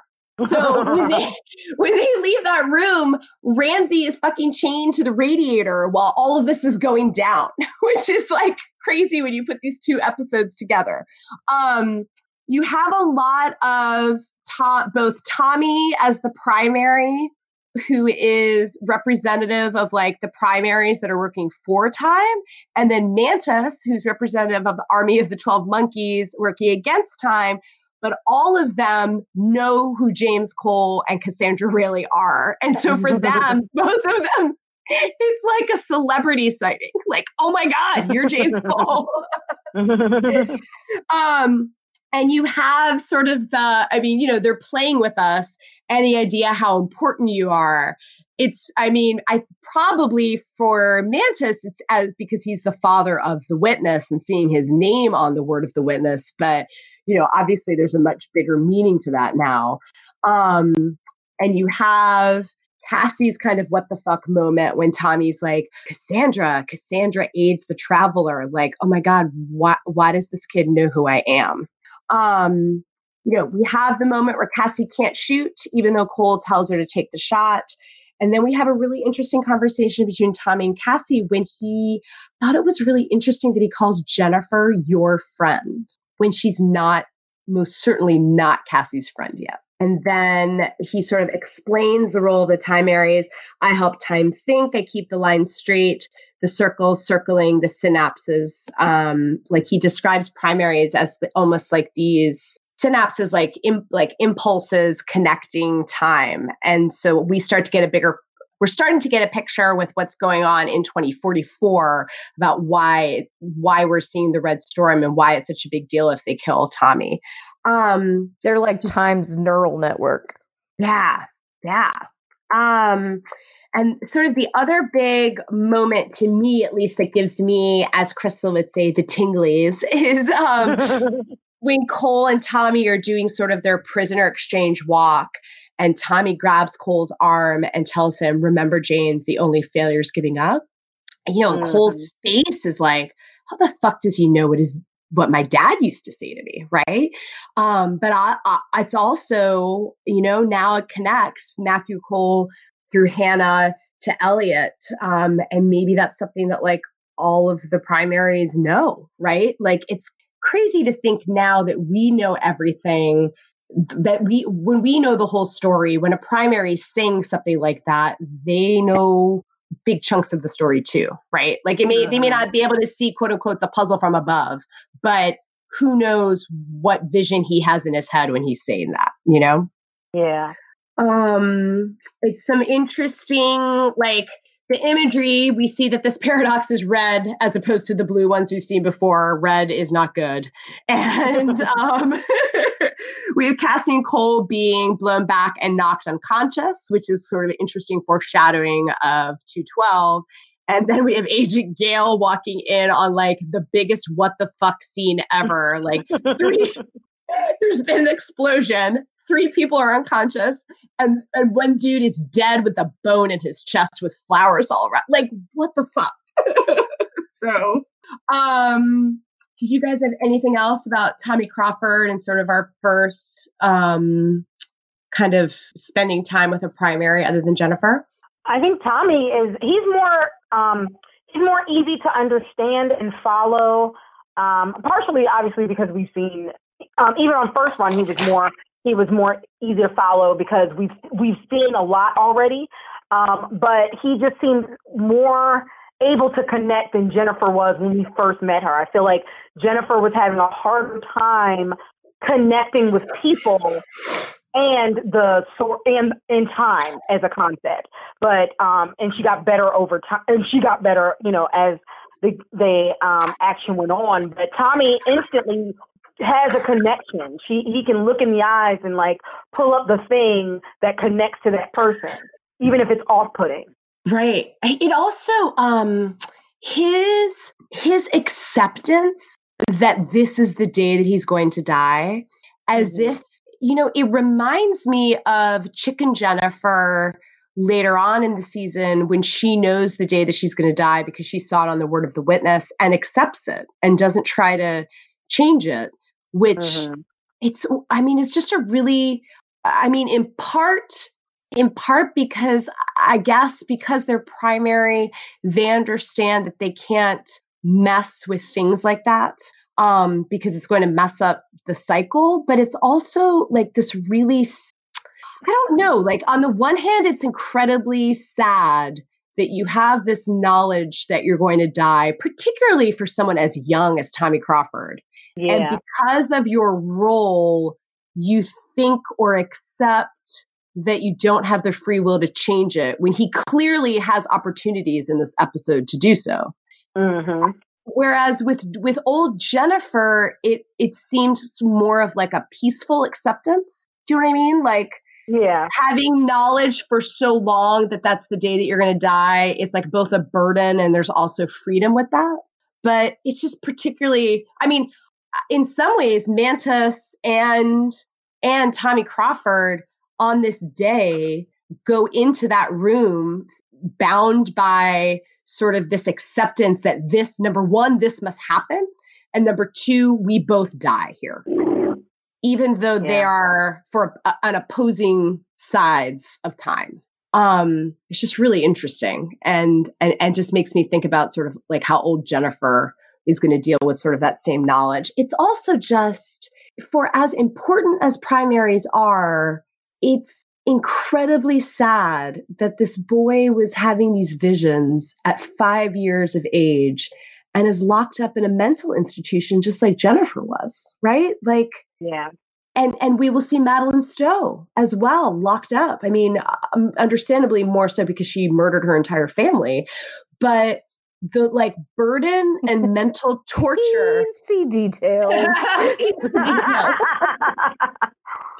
Right. Well, we're going to see, and we'll see the primary that's in the 1970s, who is much more, is dangerous. And so how these visions and this burden manifest in different people.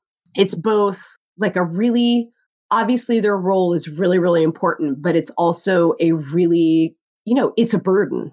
And it's kind of, and it's kind of fascinating to watch how different people you've got, like on the one side, you've got Jennifer and Tommy and, Ethan that they're burdened by it, but they don't, you contrast that with Madeline Stowe and the guy in the 70s who kill people because they're tortured by the voices in their head. So either way, it's just really sad, the burden that all of these people carry, and thinking that it's even as young as like age 5, or we'll see Jennifer's room in a few episodes of all of the drawings when she was a child. All right. So that takes us to, we now know, because this is our Groundhog Day episode, a little bit of a debate, or at least I'm going to go on a rant about Deacon and Jones in 2044. The one nice part of this is we see Ramsey and Sam reunited. For Ramsey, it's like the first time he's seen his son, other than quickly in the last episode from the other side of the jail cell, in like over 25 years. And his son is a little bit different to him, because his son has grown up a little bit in like the 8 months to a year's time since he's seen him. But for Ramsey, it's been 25 years, which must just be like such a mind fuck. But they're sitting there and they're playing Go, which is the game that's referenced by the show a lot, but is the one that Ramsey taught Sam how to play, and is the game that we will see them playing together in the epilogue, in the series finale. So I love Jones and I love Deacon. They both really piss me off in this episode. So I understand why you would be angry with what Ramsey did and want to punish him for what he did in aiding the Army of the 12 Monkeys, in procuring the virus, etc. Although I think Jones maybe isn't fully realizing that Ramsey also completely financed that machine. But he didn't do it. Yeah. He should have brought that up. Dude, I own this place. But I think the reason why Jones's willingness to go along with Ramsey's execution pisses me off, I think I can distill it down to 3 reasons. The first is, I think it's strategically stupid. I don't understand why, Deacon is a very pragmatic person. He's the one who switched sides and went against the messengers. He's beginning to understand what's at stake.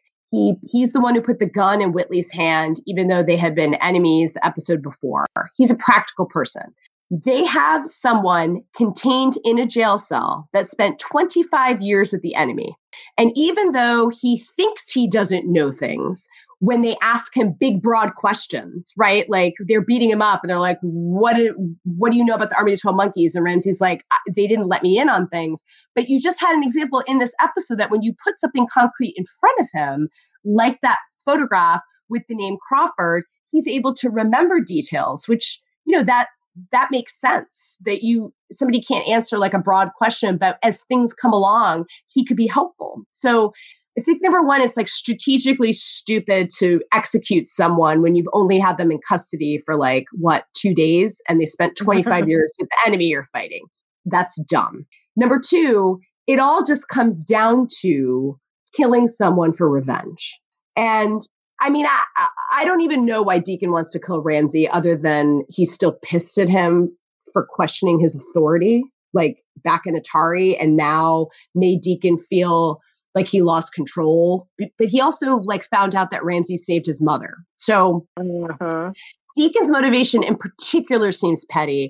Jones states her motivation in that scene with Ramsay where they have a very frank, you did it for your daughter. You did it for your son. Yes, but I'm aligned with 7 billion. You're not. You weren't. They kind of distill all of their past debates. And then it comes down to Jones saying, I've loved 3 people in my life, my father, my husband, and my daughter. All 3 of them were taken by the plague, and you helped do that. Now, the irony is Jones is wrong that both her husband and her daughter were not killed by the plague, but she doesn't know that Elliot is out building Titan and that she just saw Hannah when she was brought at knife point to Jennifer in the last episode. But you're killing somebody just for vengeance and for revenge, which while I can understand, I'm generally not a fan of executing somebody just for revenge. And number 3, the way they go about it. No, I have 4 reasons why I'm pissed. I forgot. Number 3, it just seems particularly unnecessarily cruel the way that they go about it. So she lets him see his son without either of them realizing, one time in 25 years, and neither of them realize it's going to be the last time that they see someone, that they see each other. And it just seems like for somebody like Jones that's doing all of this for her daughter, she would have a little bit more compassion in that moment. And then they sent him on this fucking road trip with Deacon where he has to drive out into the woods knowing he's about to be executed, and then Deacon hands him a shovel and is dig your own grave. It's all fucking horrible. And so if it was all meant to make the audience kind of realign our sympathy with Ramsay when we have been really pissed at him for most of season 1, well then it worked, because I was really pissed off at both Deacon and Jones. And the other thing that makes me really angry is Jones and Cole just had this come to Jesus in the last episode, talking about trust, talking about keeping things from one another. Jones asking Cole, are you with me? And Cole saying, I'm with you. And Cole trusting her and giving her information. And she's flat out basically yeah, well, I'm basically going to lie to Cole about what happened so that he thinks that I couldn't stop Deacon. When she clearly can, because the next episode, she's going to ask for Ramsay's help as soon as she thinks that he's of use to her. So yeah, it just really other than Project Spearhead, I have never been more pissed at Jones. I just think this whole, okay, I'll end my rant. I'm someone who appreciates a little vengeance. So I'm not as upset. I think that I completely agree with you about the utility just being wasted. I think that she's a better tactician than that. So it seemed out of character to just kill him like that. But she is also she is I don't know. It's she's tough. She's a rough one. And so in a way, it kind of feeds into that. But it still did seem a bit out of character for her to throw away an asset like that. With Deacon, especially up to this point, I didn't really know Deacon. With Deacon, it was it seemed perfectly in character for Deacon, particularly up to this point. The whole situation itself, just felt, again, like we need the utility of this storyline. The storyline was to get these two characters out into the wilderness to see what Time is doing and rip apart a red shirt, so that they could both witness it, and so that Ramsey could save Deacon and get them back to, like, it was the utility of showing us what time imploding actually does to a body, and for our main characters to see that happen. And so even like he could have just shot him right there at the center. Like, it really, and as a matter of fact, Jones saying, "Oh, I couldn't stop him," makes more sense if it was like in a fit of pique. They had a fight and he shot him. I couldn't stop him. I'm sorry. Like, that would make more sense than, oh yeah, I couldn't stop him from taking him out into the woods and burying. Like, that's weird. Like, that, I don't even know how Jones is going to explain that away. But It really was for the utility of the storyline of, we need our main characters to see firsthand what is happening to Time and to scare everybody into getting it together. And so after, when, I was just super aware of it the whole time I'm watching, how unlikely this whole run of events was. So I guess that's why it didn't emotionally hit me as hard, because it just seemed like such a utility storyline. Yeah, I mean, there's a certain justice if you think back to the season 1 finale, that Ramsey and Deacon seem like our two big antagonists, right? Like, Ramsey's the one who's siding with the army of the 12 monkeys and buying the time, like investing in the time machine, and is at the center of that big face-off, right, with Cassie and Cole. And then you've got Deacon, who's the one like invading into Raritan and bringing the messengers in. So there's some poetic justice in that it's Ramsey and Deacon who have to be the first two to face like the red storms and what they're bringing and out there. So like, I appreciate that. And, I think, Beep, you go back to this scene a lot, with sort of wondering why anybody would think the Red Force would be a good thing, because we see it tear that guy apart. Yeah, that's kind of where I'm always stuck. Yeah. Which I think, Jones explains in the next episode that there are pockets of unstable time. So it's like aging somebody in he basically got aged hundreds of years, like all at once. But Beep, you had some counterpoints, right, about executing Ramsey? I did. And I'm not saying that he should or should not be executed. It wasn't the point to my thought process, but I don't remember where it was said before, but I think that the whole character theme of season 2 is just feelings and emotions and people acting out of their emotions a lot more than they did in season 1. Like, season 1 was a lot more, mission oriented and stop the plague. And season 2, no matter how mission oriented people are saying they are, they're operating out of a place of emotions. And so for me, I didn't feel like, oh, this is just some petty revenge. Like, Deacon has hated Ramsey, not only because he challenged his authority way back when, but because he sees Ramsey as what was the barrier between Cole becoming Deacon's, replacement for his younger brother. And that's huge. So he feels like, the one relationship that he could have had post, his brother's death, like, Ramsey took that from him.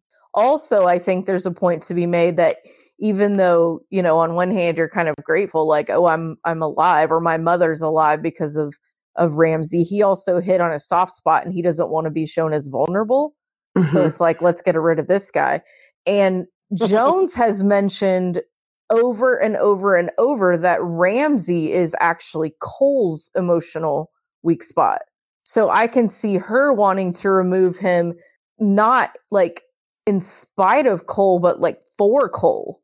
Because if they're all going to be moving together forward, he could potentially just keep getting in the way, whether he's doing anything or not in the future to work against them. He's still, it's a line that Cole's not willing to cross. And so she's like, if we have to cross it for him, then fine. Yeah, no, I think those are good points. Like, I think they go more toward, I think like listening to them, like, I understand those points of view. They still come down to like, so you're going to kill someone? Like, just generally not pro execution. It's the post-apocalypse, and they got to give him 3 squares a day. Ain't nobody got time for that. Oh my God. Exactly. They don't have, it's not even like nowadays where it's like there's this feeling of scarcity where there is none. This is straight up scarcity. Like, they really don't have it. So I will say this, and I don't think this has been brought up. We don't often see the characters of the West Seven. They're more often referred to as to how many people Deacon is taking care of and this and that. Ramsay could truly be a threat to his authority with these 200 other people that are standing around. I guess. But he's sitting in a jail cell. He could not be more contained, and they have his son for leverage. But that's not how they operate. But how is he a threat? He's a threat to lead the West Seven? No, he's a threat to Deacon's leadership of the West Seven. Just because he's in custody? You can't always say, let him live, create an enemy, and then decide we're going to let him live. That's real. It's funny because in the alternate timeline, which isn't, it's better. It's not great. It's better than the first, apocalypse. He is the leader of the West Seven. So, yeah. There might be that feeling of, like, it's not their actual timeline they're living through, but there might be that feeling of like maybe that timeline pressing on it, or maybe not something even that, supernatural. It's just this, he naturally has a in with other people. Because one of the things about Ramsay, one of the things I liked about him from the beginning was he does have an empathy with him. He has a softness to him. He has the hardness and stuff, but he also has a softness to him that I really was drawn to in the beginning, before he went to live with the 12 monkeys. But, people, I could see the people in the West Seven liking him and that becoming a fissure going down the line.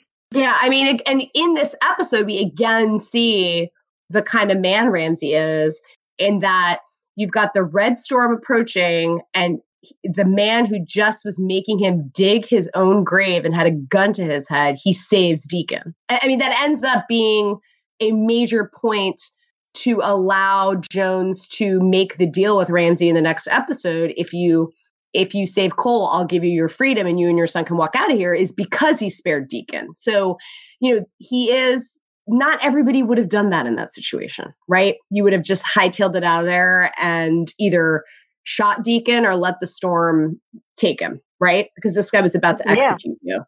But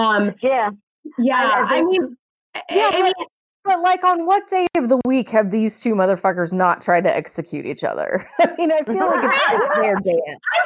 I'm sorry, but if you go back to Atari, Ramsay wasn't trying to execute Deacon. He just thought Deacon was an amoral asshole and didn't want a part of it. He never wanted a part of it. So I would never look, I get it when Deacon is like, you helped the army of the 12 monkeys spread like a world-ending plague. You and I are not that different. I get that point. But when they were in the same world and dealing in the West Seven, Ramsay was never trying to kill Deacon and take over the West Seven. He just didn't agree with shooting people after you've robbed them, which is also a line. Totally. That's also a line I would probably draw. But Deacon's been hunting him for 10 years. Of course he wants to kill him. Because he's a vengeful dick. Why? Because he took Cole. I get that, right? There's even that deleted scene in season 4 where he's like, we were never going to be brothers. I totally get that pathos. I'm just saying that's not a good enough reason to want to execute. But you're just against executing someone in general, so I feel you couldn't be swayed. I wouldn't last a day in the West Seven. I like how Beef and I are kind of we're changeable on the whole execution thing. But you're taking a hard line. I just don't think you should execute people. It's fiction. Some people gotta get executed. It's my God. Well, also, it's just we're going to go back around to the original point. It's strategically stupid. You've got someone who's got 25 years worth of knowledge on your enemy in a jail cell. Why the fuck would you execute them when you've only been questioning them for like 2 or 3 days? And on that day, you got an unexpected, useful nugget of information from them that confirmed the mission that you're currently on. It's stupid. So like, let's put aside the morality of executing people. It's just strategically stupid. Because season 2 is about making decisions based on emotions. But conversely, Ramsay saving Deacon at the last minute is strategically good, because he would never see his son again if he just showed up by himself talking about, oh my God, the storm ate him. Like, I don't think they would have listened to that. Yeah. I mean, it probably is like, both of them. I mean, I love that this episode, and this goes to like Beep's broader point about the season, but this episode and then everything that leads up to this scene at the end of 204, where Cole is like, we got to bury the past if we're going to save the future. These 2 episodes are about all different pairs and groupings of characters dealing with that, right? So like Deacon and Jones wanting to kill Ramsay is all about the past. It's not what he can do for them in the future. And they're being short-sighted about the future because they're caught up in their feelings about the past. And so if that's sort of like a broader arc, like theme of these 2 episodes, and like, I get why that goes with all of it. I just was pissed off at them, like watching it. Do you guys have anything else about 2044? Nope. Beep, how about you? No. Execute Ramsay 2040. I'm just kidding. I'm just kidding. I don't feel that strongly about it one way or another. Now I'm just picking at you. I love it. I love the debate.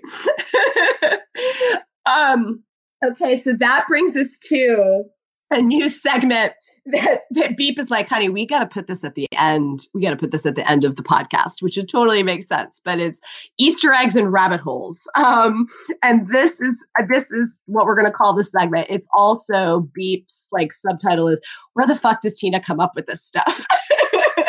So you just scare me a little is all. Dude, all it is watching this on Amazon Prime and having like access to Google. That's all that it is. Yeah, but you gotta go from one to the other, and then it's a whole thing. So there are some fun either music or literary allusions or real historical facts that I think are just kind of fun, quick rabbit holes to run through. The first is Columbia University actually was a naval training center during World War II. It also was a center for some of the like top secret research that was going on for the Manhattan Project. So researching the atomic bomb. And so there were like 700 people working at Columbia University during the time of this episode.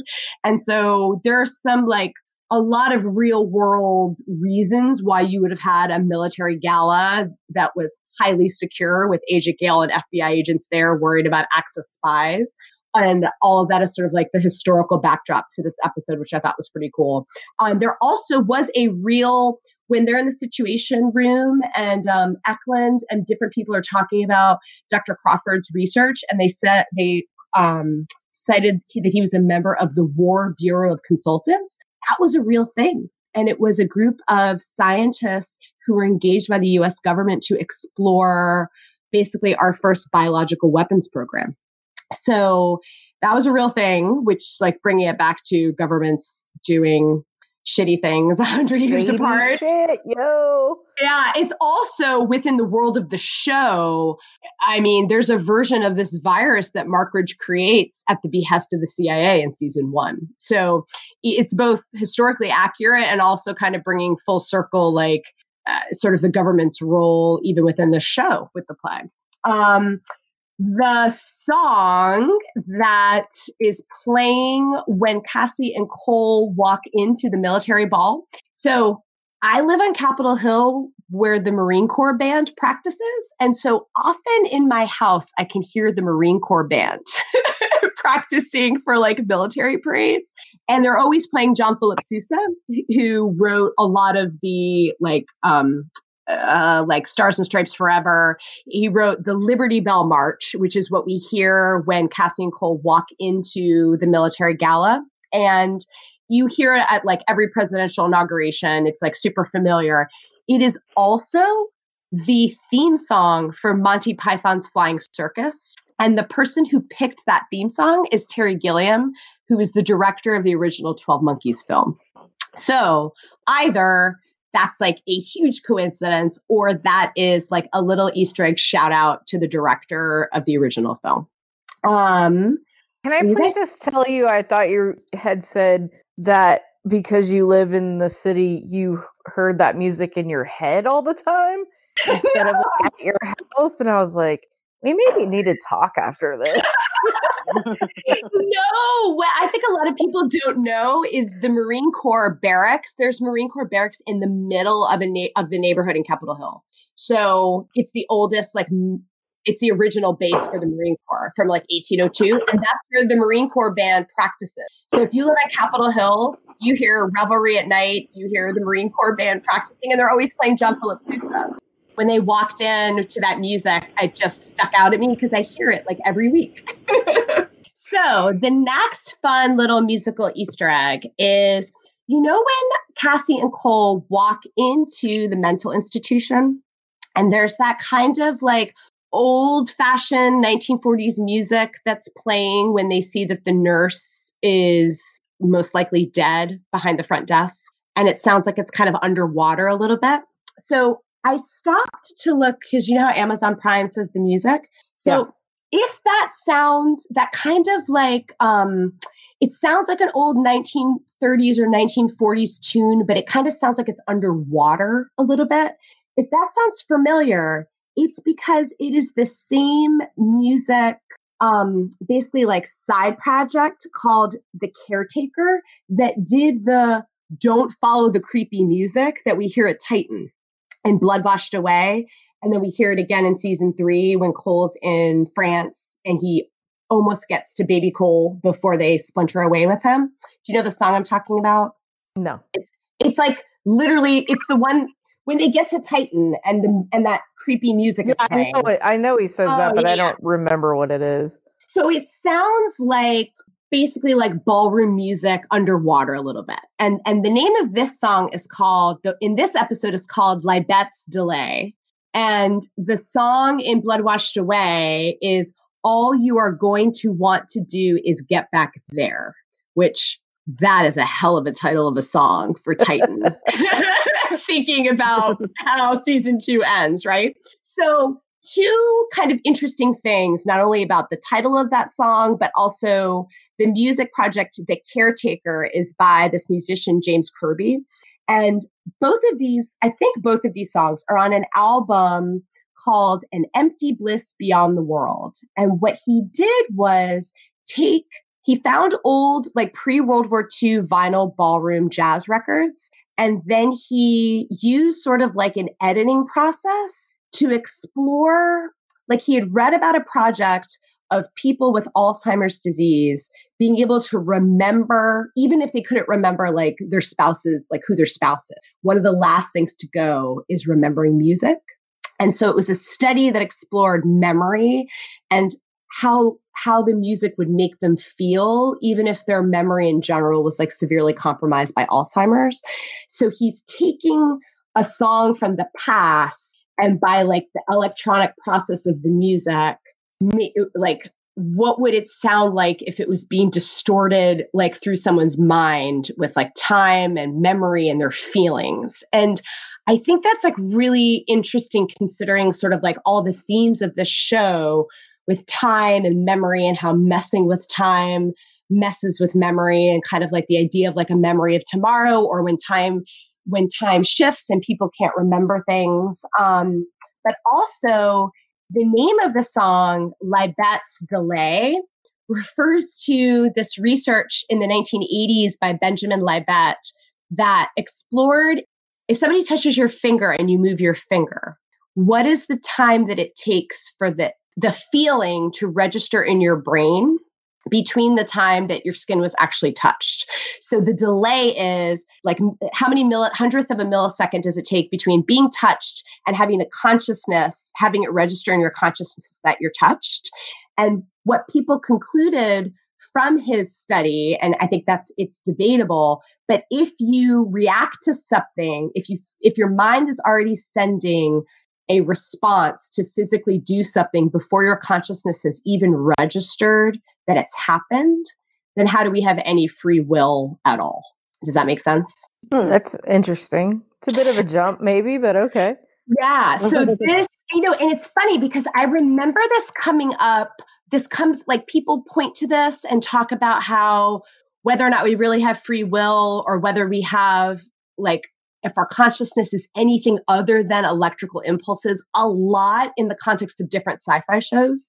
Right. So, right, like, for example, like on The 100, where you were talking about the city of light and existing only in not a corporal form, but in a consciousness form, or on 12 Monkeys, like the Red Forest, giving up your corporal form and just your consciousness. But also just how this show, even in this episode with Tommy Crawford, is playing with these ideas of free will and loops of time. And do we even have free will? Like, it's just, there's a lot to unpack, and it could just be like little fun things that they're dropping in there. But I just thought it was really, both the levels of like what that music project was exploring with time and memory, but even the name of that song and how that Libet's delay is something that people always cite to as evidence of like, we really are just a jumble of electrical impulses and there is no such thing as free will. Our brains are already telling our bodies to do something before we're even conscious of it. There is actually, it kind of reminds me of Bandersnatch, the Black Mirror episode, the Choose Your Own Adventure Black Mirror episode. The argument being that we live in parallel universes at the same time. So whatever you do in one universe, it really doesn't matter because there's so many other universes that you exist in. So free will is an illusion. So it's interesting how different sci-fi properties, get to that same ideology, different, explanations.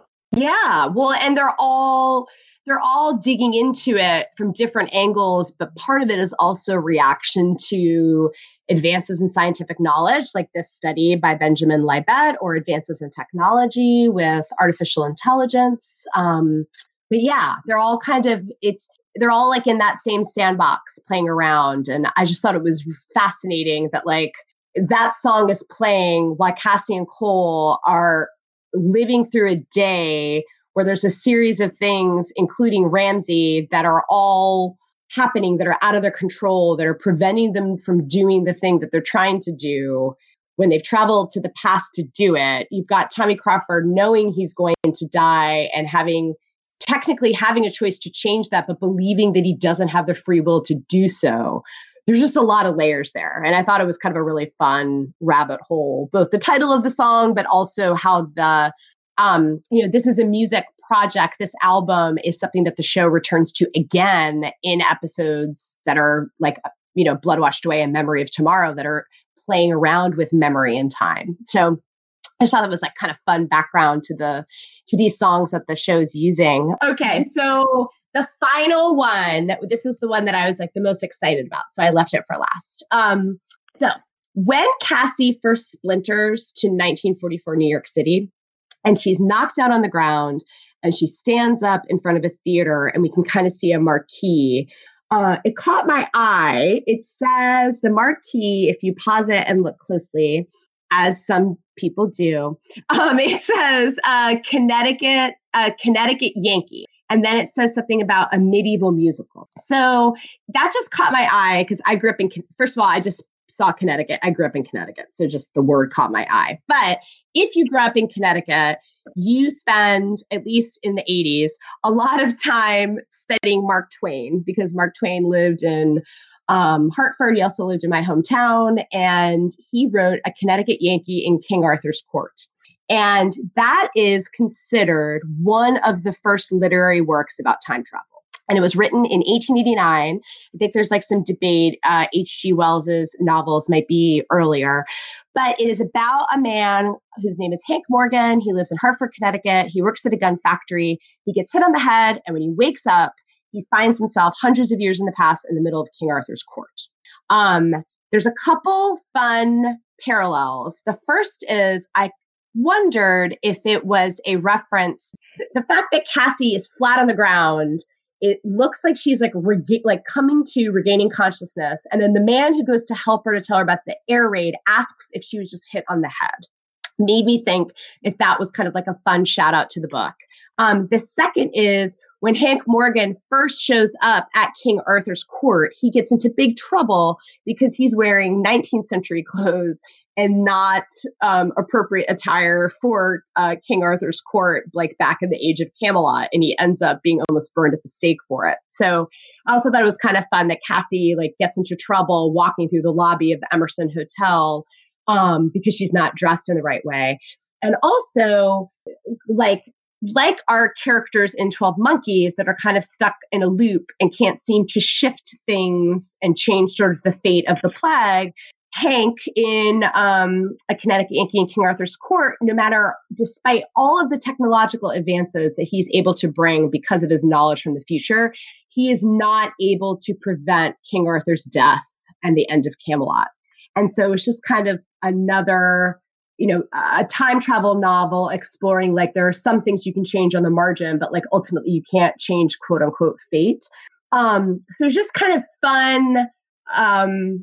That's definitely like an Easter egg that was in there. The really fun historical fact is there is a musical, A Connecticut Yankee, which is an adaptation of Mark Twain's novel that first debuted on Broadway in the 1920s.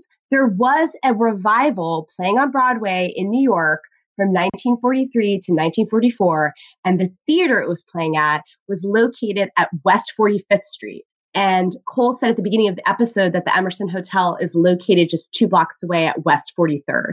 So it's just like, how good is the writing staff of this show that they buried like an Easter egg within an Easter egg? Like it's referencing one of the first literary works of time travel, but through a musical revival that actually was going on when their episode is set. I just thought it was really, really cool. And the poster says that Ted Miller is starring in this production. And if you look on IMDb, he is a line producer on the show. So it looks like it was also a shout out to somebody who worked behind the scenes on the show. Have either of you guys read that book? No. Nope. But it's fascinating and pretty impressive that they were able to kind of do that level of research. Yeah, maybe it's only kids in Connecticut that still read this book, because we're really freaking excited that there's a book with like Connecticut in the title. But just a shout out to like my 9th grade English teacher, Miss Rowland, because I remembered it. And when I saw it on screen, I got really excited. Because I'm a dork. Did you guys have anything else? Any other fun things like Easter eggs you caught or things you want to talk about? I don't think so. Not really. It was just a great episode and I enjoyed it. And it goes right into the next one. So it's perfect. It's perfect binging bait because it goes right into the next one. Yeah, and it's neat to see that one from like a different perspective when you're watching it from Ramsey and Jones and like their perspective. Yeah. It's really fun. I was literally about to say something that's in the next episode. Their argument is just so good. Oh, it's so good. It's so delicious. And it should feel like sweet vindication to you. Because yes, everything that went down this episode. Yes, it's very cathartic for me and my although I got to do that rant twice. So I feel really Crystal, thank you so much for coming. And now basically you talked about episode 203 for 5 hours because you did this all again with us. So thank you for doing this Groundhog Day episode with us. We hope you will come back. Our next episode will be discussing 204 Emergence. Erin Reed Bloggenhood will be back to talk about Randy. Yes, very, very, very, very short tie. H.G. Wells. I freaking love that tie so much. I hate it. He looks like a clown. I want Dr. Funkostein to do a pop of 1940s Ramsay because I love that short tie so much. It's so funny. And then the Pallid Man will be back, and Jones is going to go tripping on some red tea. So we're looking forward to talking about that. If you guys don't have anything else, then we'll see you soon.